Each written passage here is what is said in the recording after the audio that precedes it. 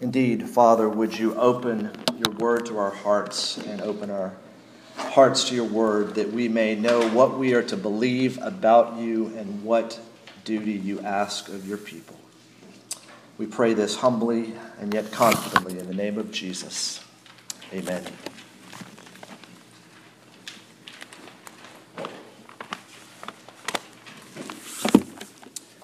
Those of you with us last week remember that the end of Mark was sudden and abrupt, and we ended, for a number of reasons, at verse 8 of chapter 16. And I believe that was by design and by purpose and God's good providence, that it was an abrupt end that makes us think and consider and go back to what it was that Jesus had said about his own life, death, and resurrection, and what the women at the tomb encountered. But I thought it would be best that the series not end suddenly or abruptly, but rather a bit more gradual. Back on the 27th of September 2015, we started Jesus According to the Bible, an exposition of the Gospel of Mark. And that day we looked at a sermon entitled An Introduction to the Gospel of Mark, where we looked at verse 1 of chapter 1. Some of you were here then, others of you were not. But today will be an attempt to be the bookend of that sermon. To do what I thought over the past few days is the impossible. To provide an overview and wrap up Mark. To present a conclusion to the Gospel of Mark. We said often in the beginning sermons of that series that there was and is a widespread problem. People are ignorant of who Jesus is. People are confused about his identity. Back in the Navy, whenever I would bring a problem to my boss, he would always ask if I was also bringing the solution. Well, to this problem of ignorance and confusion, the Gospel of Mark is a solution. Because Mark, like the other three Gospels, exposes the biblical Jesus, makes Jesus known. There's a problem of widespread ignorance and confusion, but there is a solution. God's Word. Here the Gospels. Well, why the Bible? If we want to know who Jesus is and what he's done, why the Bible? Obviously, it's an easy answer here, but let's say it. It's because God has chosen to reveal himself through his Word. God could have chosen any number of things. He does reveal himself through creation. He reveals himself through his written Word, and supremely he reveals himself through his Word in the flesh, Jesus Christ, to whom this entire written Word points. We're looking at the Bible because that's God has chosen to reveal himself through his written Word. All 66 books, one story, one message, one person. And it's all about Jesus as the post-resurrected Jesus announced in Luke 24. In the Old Testament, we have Jesus predicted. In the Gospels, we have Jesus revealed. In Acts, Jesus is preached. In the letters, he's explained. And finally, in Revelation, he is expected. Why a gospel? It's because, as I just said, it's where Jesus is revealed most clearly. And why Mark? Well, because Mark's the shortest gospel. Would y'all want a longer series of Matthew or Luke or John? We started with Mark because it's believed to be the earliest gospel, the core gospel of which both Matthew and Luke used. And we also believe that Peter, as he's writing in the 50s or 60s from Rome, kind of to Rome, he's putting into writing what he's heard from Peter's sermons about the life and ministry of Jesus. Well, what is this Gospel of Mark? It's not a biography. It's not a complete account of Jesus' public ministry. It's an emphasis, interestingly, on his last days and his death. But because Jesus comes on the scene, and indeed the calendars that we all use is divided by his life, death, and resurrection, a new genre of literature, a new type of literature had to come into existence to capture the fullness of this life and ministry. And at the time, in first century Israel, in the Greek world, the gospel was a technical term. The word gospel was out there. It was usually used for good news of a great military victory. Also, good news of a royal birth. A military victory and a royal birth. And here, that word is going to be used by the writers of the New Testament to speak of the good news of Jesus Christ, the earth-shaking, earth-changing, life-changing news of Jesus Christ. Mark doesn't write a complete work. He selects and arranges for a purpose. And the closest thing is a PBS documentary that you might have seen on TV, where he's going to include both typical events and unique once-and-for-all events in the life and ministry of Jesus. Mark, as you know, is fast-paced. He's rapid, vivid, descriptive details. I love the word immediately. Mark is so 21st century. Immediately this happens. Immediately that happens. There are times that you almost want to say, as you're reading Mark, slow down. I can't keep up. Things are happening too fast. Mark, as he puts this docudrama on the life and ministry of Jesus together, you'll notice the camera often zooms in on the action of Jesus. It goes in to the room where Jesus heals a sick person. It goes to the Mount of Transfiguration. But then it also zooms out and it pans the crowd to get the audience's reaction to Jesus' words, Jesus' deeds. Now, this is a conclusion to the Gospel of Mark, but you notice I'm also calling it the shortest catechism. When I first heard the word catechize, it sounded painful. I didn't know if I wanted anything to do with it. But catechesis is a systematic instruction. It's teaching method using what? Simple questions and answers. In our theological tradition, we've got the Westminster Larger Catechism, 196 questions and answers. We have the Westminster Shorter Catechism, 107 questions and answers. And we often use the Heidelberg Catechism, 129 questions and answers. Answers that are given are important, but so are the questions that are asked. And Mark's Gospel asks 3 questions. It also provides the answers, and although they could be viewed at times as multiple choice, true, false, fill in the blank, and short answer, the fullness and depth of the answers to the essay questions will be given over a lifetime of meditating on God's Word, on Mark's Gospel, and walking with Jesus, knowing Him and following Him. But let's get started now in this conclusion by asking and answering 3 simple questions. First, who is Jesus? Jesus' identity. Mark tells us who Jesus is in the first verse of chapter 1. The beginning of the gospel of Jesus Christ, the Son of God. But then he reveals that identity slowly over 16 chapters. Well, what could we say about the identity of Jesus? Lots of things. He's the one who's baptized. He's tempted. He calls disciples. He heals. He preaches. He teaches with authority.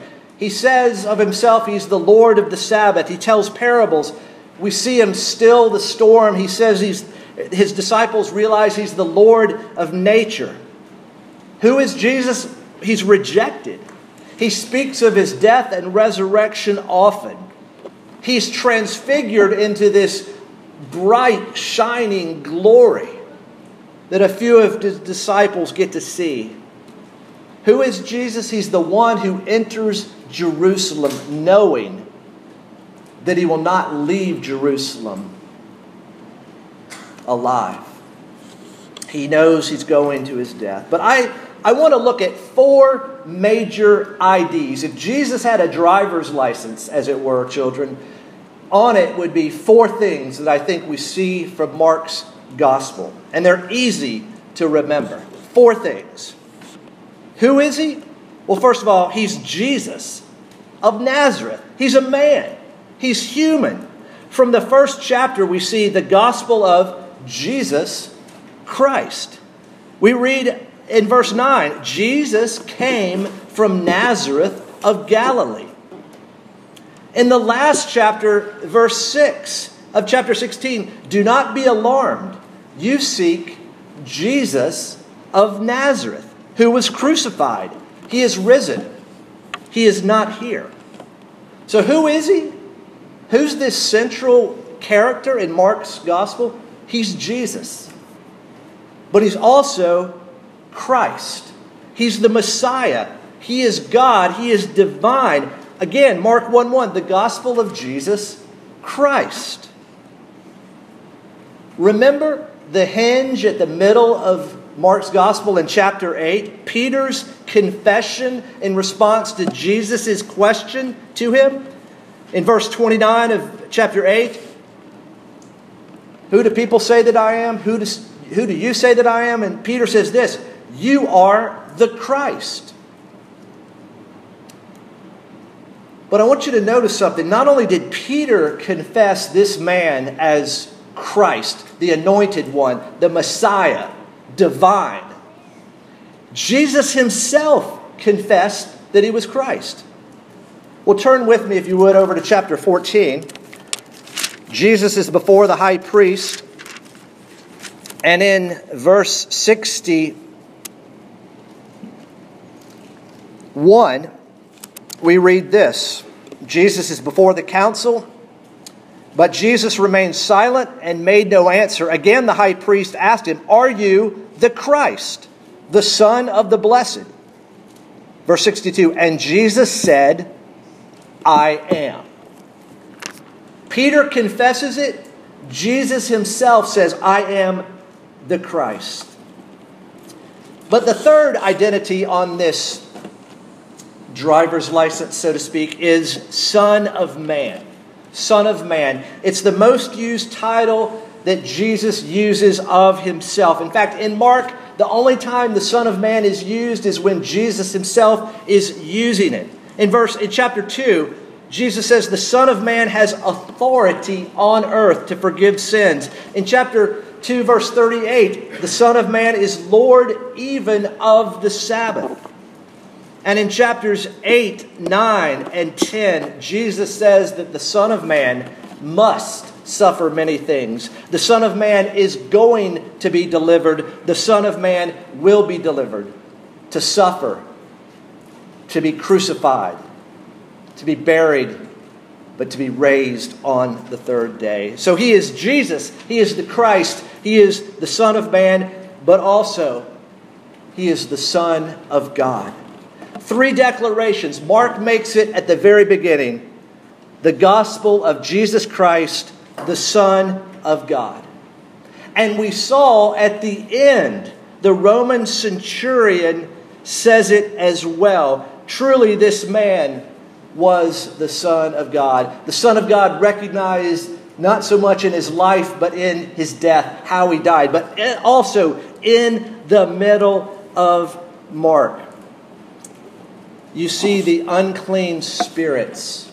You see the spiritual world, the demons, knowing exactly who Jesus is.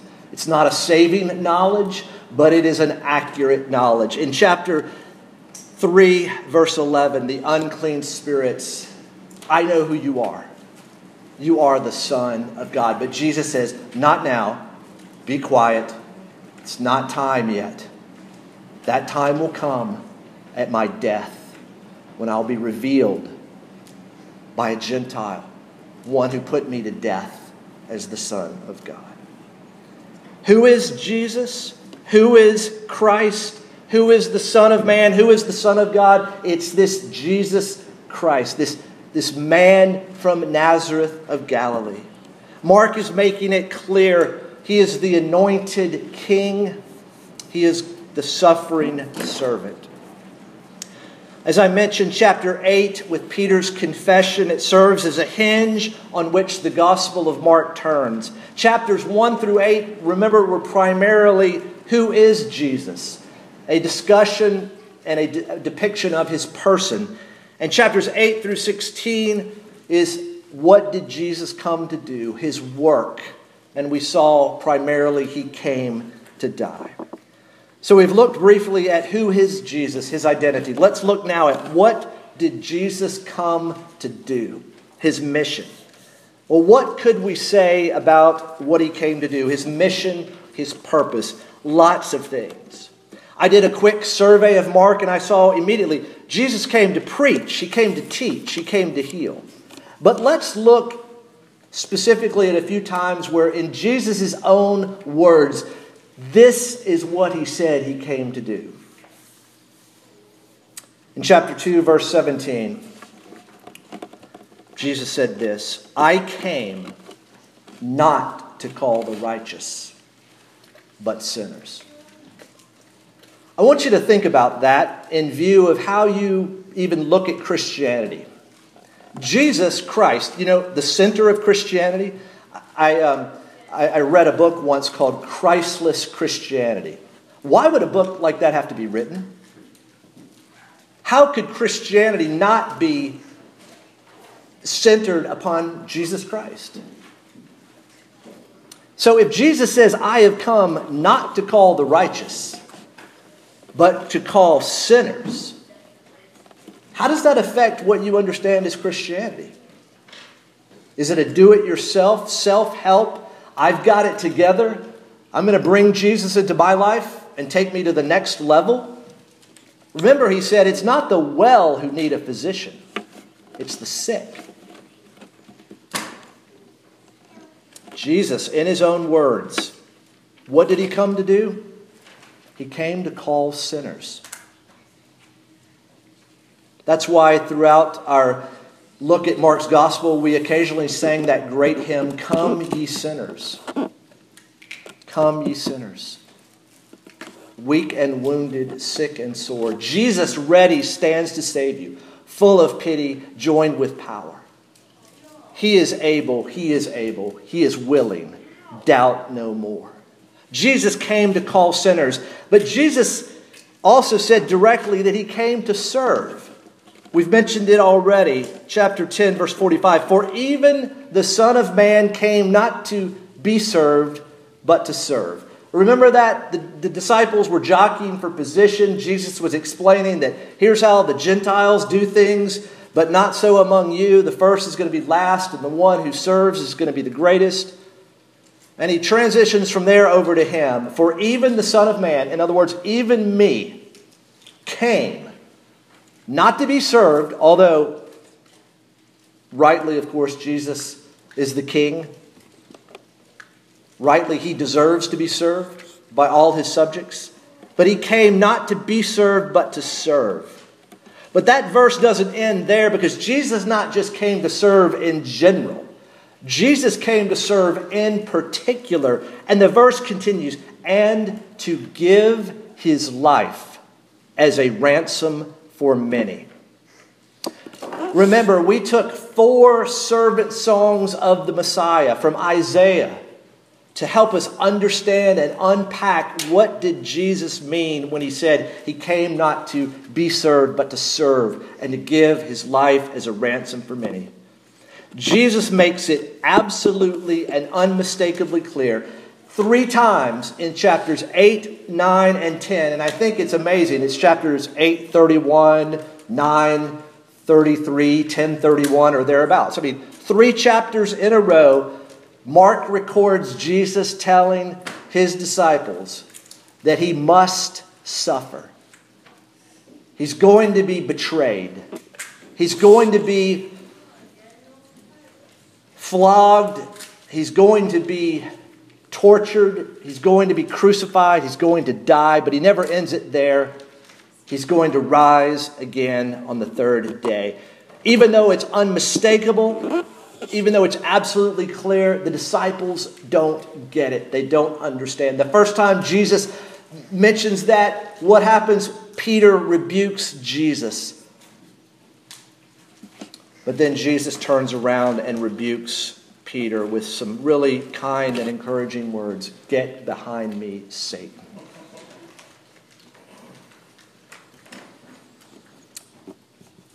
Jesus came to rescue men and women, boys and girls from sin, and to restore them into a right relationship with their Creator. He came to call those people, to serve those people, to die for those people. He came to rescue them and restore them. The identity of Jesus is seen in who He is and what He came to do. And throughout Mark's Gospel, we've seen the responses of a variety of people to the person and work of Jesus. So let's now look at this third question in this shortest catechism. How should someone respond to the person and work of Jesus? Turn with me to Mark chapter 1, verses 14 and 15. For those of you that have an unbelievable memory, you may remember that the sermon on this was entitled The Declaration and Demand of the Gospel. The declaration and the demand of the gospel. It's the first words of Jesus. Mark is using it as Jesus' first public sermon that's going to orient his ministry. And it begins with an announcement. Look at the announcement. In verse 15, the time is fulfilled and the kingdom of God is at hand. Good news. The time that all time has been looking and pointing to is here, and the kingdom of God is at hand because I am the king and I'm bringing the kingdom of God with me. But that announcement, that sermon that began with an announcement, comes with a call. The declaration is followed by the demand. Repent and believe in the gospel. The time is fulfilled. The kingdom of God is at hand. And because of that, in view of that, then repent and believe in the gospel. Here you see the fraternal twins of repentance and faith, the two sides of the same coin, the two wings of the plane that are absolutely necessary for that plane to fly. But before we consider how someone should respond to this sermon of Jesus, let's see how people did respond. Throughout Mark's gospel, we see a category of people who oppose Jesus. They reject his message and they reject him. And you see early on at the end of chapter 3 that in chapter 3 that they, because of Jesus' teaching and the miracles he's performing, some of the religious leaders already are getting together in a plotting to destroy him. No one can be neutral about Jesus. Jesus, through his ministry, will say, crown me or kill me. There's really no other option. There are those that oppose Jesus, and generally speaking, you see it from the religious leaders of all stripes, Pharisees and Sadducees, and you see Herodians, and you see others, and you see that Jesus' opposition to Jesus unites people who otherwise would be enemies of themselves, of each other. How do people respond to the person and work of Jesus? Well, some people oppose him. They reject his message and they reject him. But others expressed faith as they believed his message, as they received him. And we see all over the place men bringing a paralyzed man to Jesus. And Jesus says, your faith has healed you. You see a woman who's been bleeding for 12 years approach Jesus and touch the hem of his garment, and her blood flow is stopped, and Jesus, in the midst of a crowd, says, who touched me? Daughter, your faith has made you well. You see a man on the roadside, Jesus, Son of David, have mercy on me. Have mercy on me. And he would not stop. We see time and time again people come to Jesus. They express faith. Jesus recognizes it. To some, Jesus says something hard and they walk away. But others, he says something hard and their heart is penetrated. And they stick with Jesus.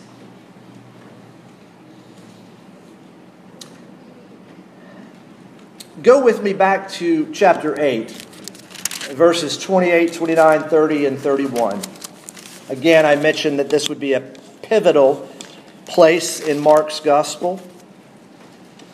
In chapter 8, you see the transition from how did someone or how does someone respond to Jesus to how should someone respond. And what I mean by that is, remember, Jesus asked the question, who do people say that I am? And Peter, speaking for the disciples, gives a great answer. Some say John the Baptist, some say Elijah. Accurate answers. But Jesus then is going to turn around and ask a personal question. But who do you say that I am? More about that in a moment. So we've seen how people did respond. Some opposed Jesus, some expressed faith. Well, how should someone respond? Okay, here's the ideal. How should someone? Go back to the call from Jesus' initial public sermon. The time is fulfilled. The kingdom of God is at hand. Repent and believe in the gospel. That's the first call of Mark. Repent and believe. How should someone respond to the person and work of Jesus? They should repent and they should believe. I mean, should is sometimes not a bad word, right? You should, you should. Should repent and believe. But there's also another call, and it happens after Peter's confession. It's in chapter 8, verse 34. If anyone would come after me, Jesus says, let him deny himself and take up his cross and follow me.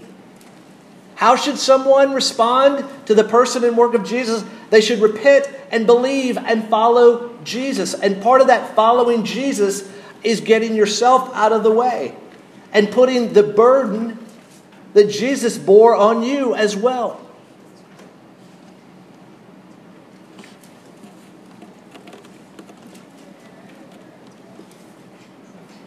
Again, Peter's asked the easy question. Who do people say that I am? And unbelievers can give that answer. You ever knew that? There are unbelievers all around us. You ask them who Jesus is, they could say he's Jesus, Christ, Son of Man, Son of God. Why? Because the demons could say that. Accurate knowledge. But then Jesus asked the follow-up question, the personal question. Who do you say that I am? And Peter is forced, as it were, to make a decision, although he would rightly say that his decision was only compelled by the unbelievable, amazing grace of the gospel of Jesus Christ. Who do you say that I am? And Jesus says, you are the Christ. And in one other gospel, Jesus goes on to tell him, Peter, you didn't come up with this on your own. It was revealed to you. So here's the question. It's not so much how should someone respond to the person and work of Jesus, but this. How should you respond? How should you respond? You know, I was thinking about this third point in this sermon. You know, how should someone respond to the person and work of Jesus? And I was very tempted to stand up and announce that and then move after about a 5-minute period of silence into the conclusion. Because Mark is not just here for us to learn about Jesus. Mark is presenting Jesus that we would know Jesus as Savior, as Lord. So the question is this: how should you respond? But let me word it a little bit differently. How have you responded to the person and work of Jesus? None of us have responded in a way that is completely honest. I mean, why else do we have sanctification? Because we're dying to sin and we're living to righteousness. We're putting off and putting on. And so there's an element of unbelief in our declaration of belief that continues to need to be exposed and put to death. And one of the reasons why we're in a church is to help one another put unbelief to death and feed belief. My friends, these three questions are really a matter of life and death. I mentioned about the Fultons and their son Henry. I mean, Henry really did almost die at birth along with his mother. And Henry almost died a few times after that. It's a matter of life and death. And these questions and our answers are also a matter of life and death. And once you know what questions to ask and where to find the answers, then you're turned in a good direction. But our study of Mark has not been just about gathering information and knowledge and then doing nothing with that knowledge. I want to conclude by looking briefly at a command, a cry, and a comfort. A command, a cry, and a comfort. Back in chapter 4, Jesus said this: "He who has ears, let him hear." A few verses later, "If anyone has ears to hear, let him hear." And chapter 4, where we find the parable of the soils, was all about various responses to the Word of God. And there are also various responses to the Word of God in the flesh, to Jesus. So Jesus has a command: to anyone who has ears, let him hear. And there's a cry. In chapter 9, verses 23 through 24. Chapter 9, remember, Jesus is healing a boy with an unclean spirit. And the father saying in verse 22, "And it has often cast him into fire, into water to destroy him. But if you can do anything, have compassion on us and help us." And Jesus said to him, "If you can, all things are possible for one who believes." Immediately the father of the child cried out and said, "I believe. Help my unbelief." What a great confession of faith here and now. A cry, "I believe. Help my unbelief." And then a comfort. A comfort. Where can we find some of the most comforting words in Mark's gospel? Well, if you were here last week, you heard it from chapter 16, verse 7. "But go tell his disciples and Peter that he is going before you to Galilee." And Peter, the one who had denied Jesus, the one who had disowned Jesus, the one who in the face of a little pressure from a 12-year-old girl, wilted, betrayed his Lord, who broke down and wept, and this comfort and Peter, because Jesus offers grace to sinners. He's come to call sinners, and he offers grace to sinners. People like you and me. 2 times in Mark's gospel, Jesus is asked this question: "What do you want me to do for you?" What do you want me to do for you? In chapter 10, verses 36 and 37, his disciples answer, and you know what they say? We want power and glory.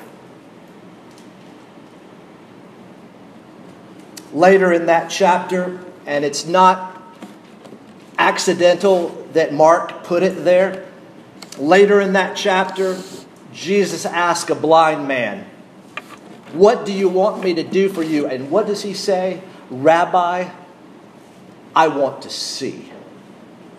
I want to recover my sight. Friends, having now been exposed to the biblical Jesus through our study of Mark's gospel, and hopefully having lessened some of our ignorance and cleared up some of our confusion when it comes to Jesus, what do you want Jesus to do for you? We've got two good examples. I want power and glory because Jesus, you're my ticket to earthly success and fame. And even heavenly success, because they were wanting seats with him. Or do you want your blindness removed? Do you want to see Jesus? Do you want to see life as it is? Do you want to see your fellow traveler on this journey? Jesus asked that question then, and he, through his word and by his Spirit, is asking that question right now. What do you want Jesus to do for you? Remember how Mark ended?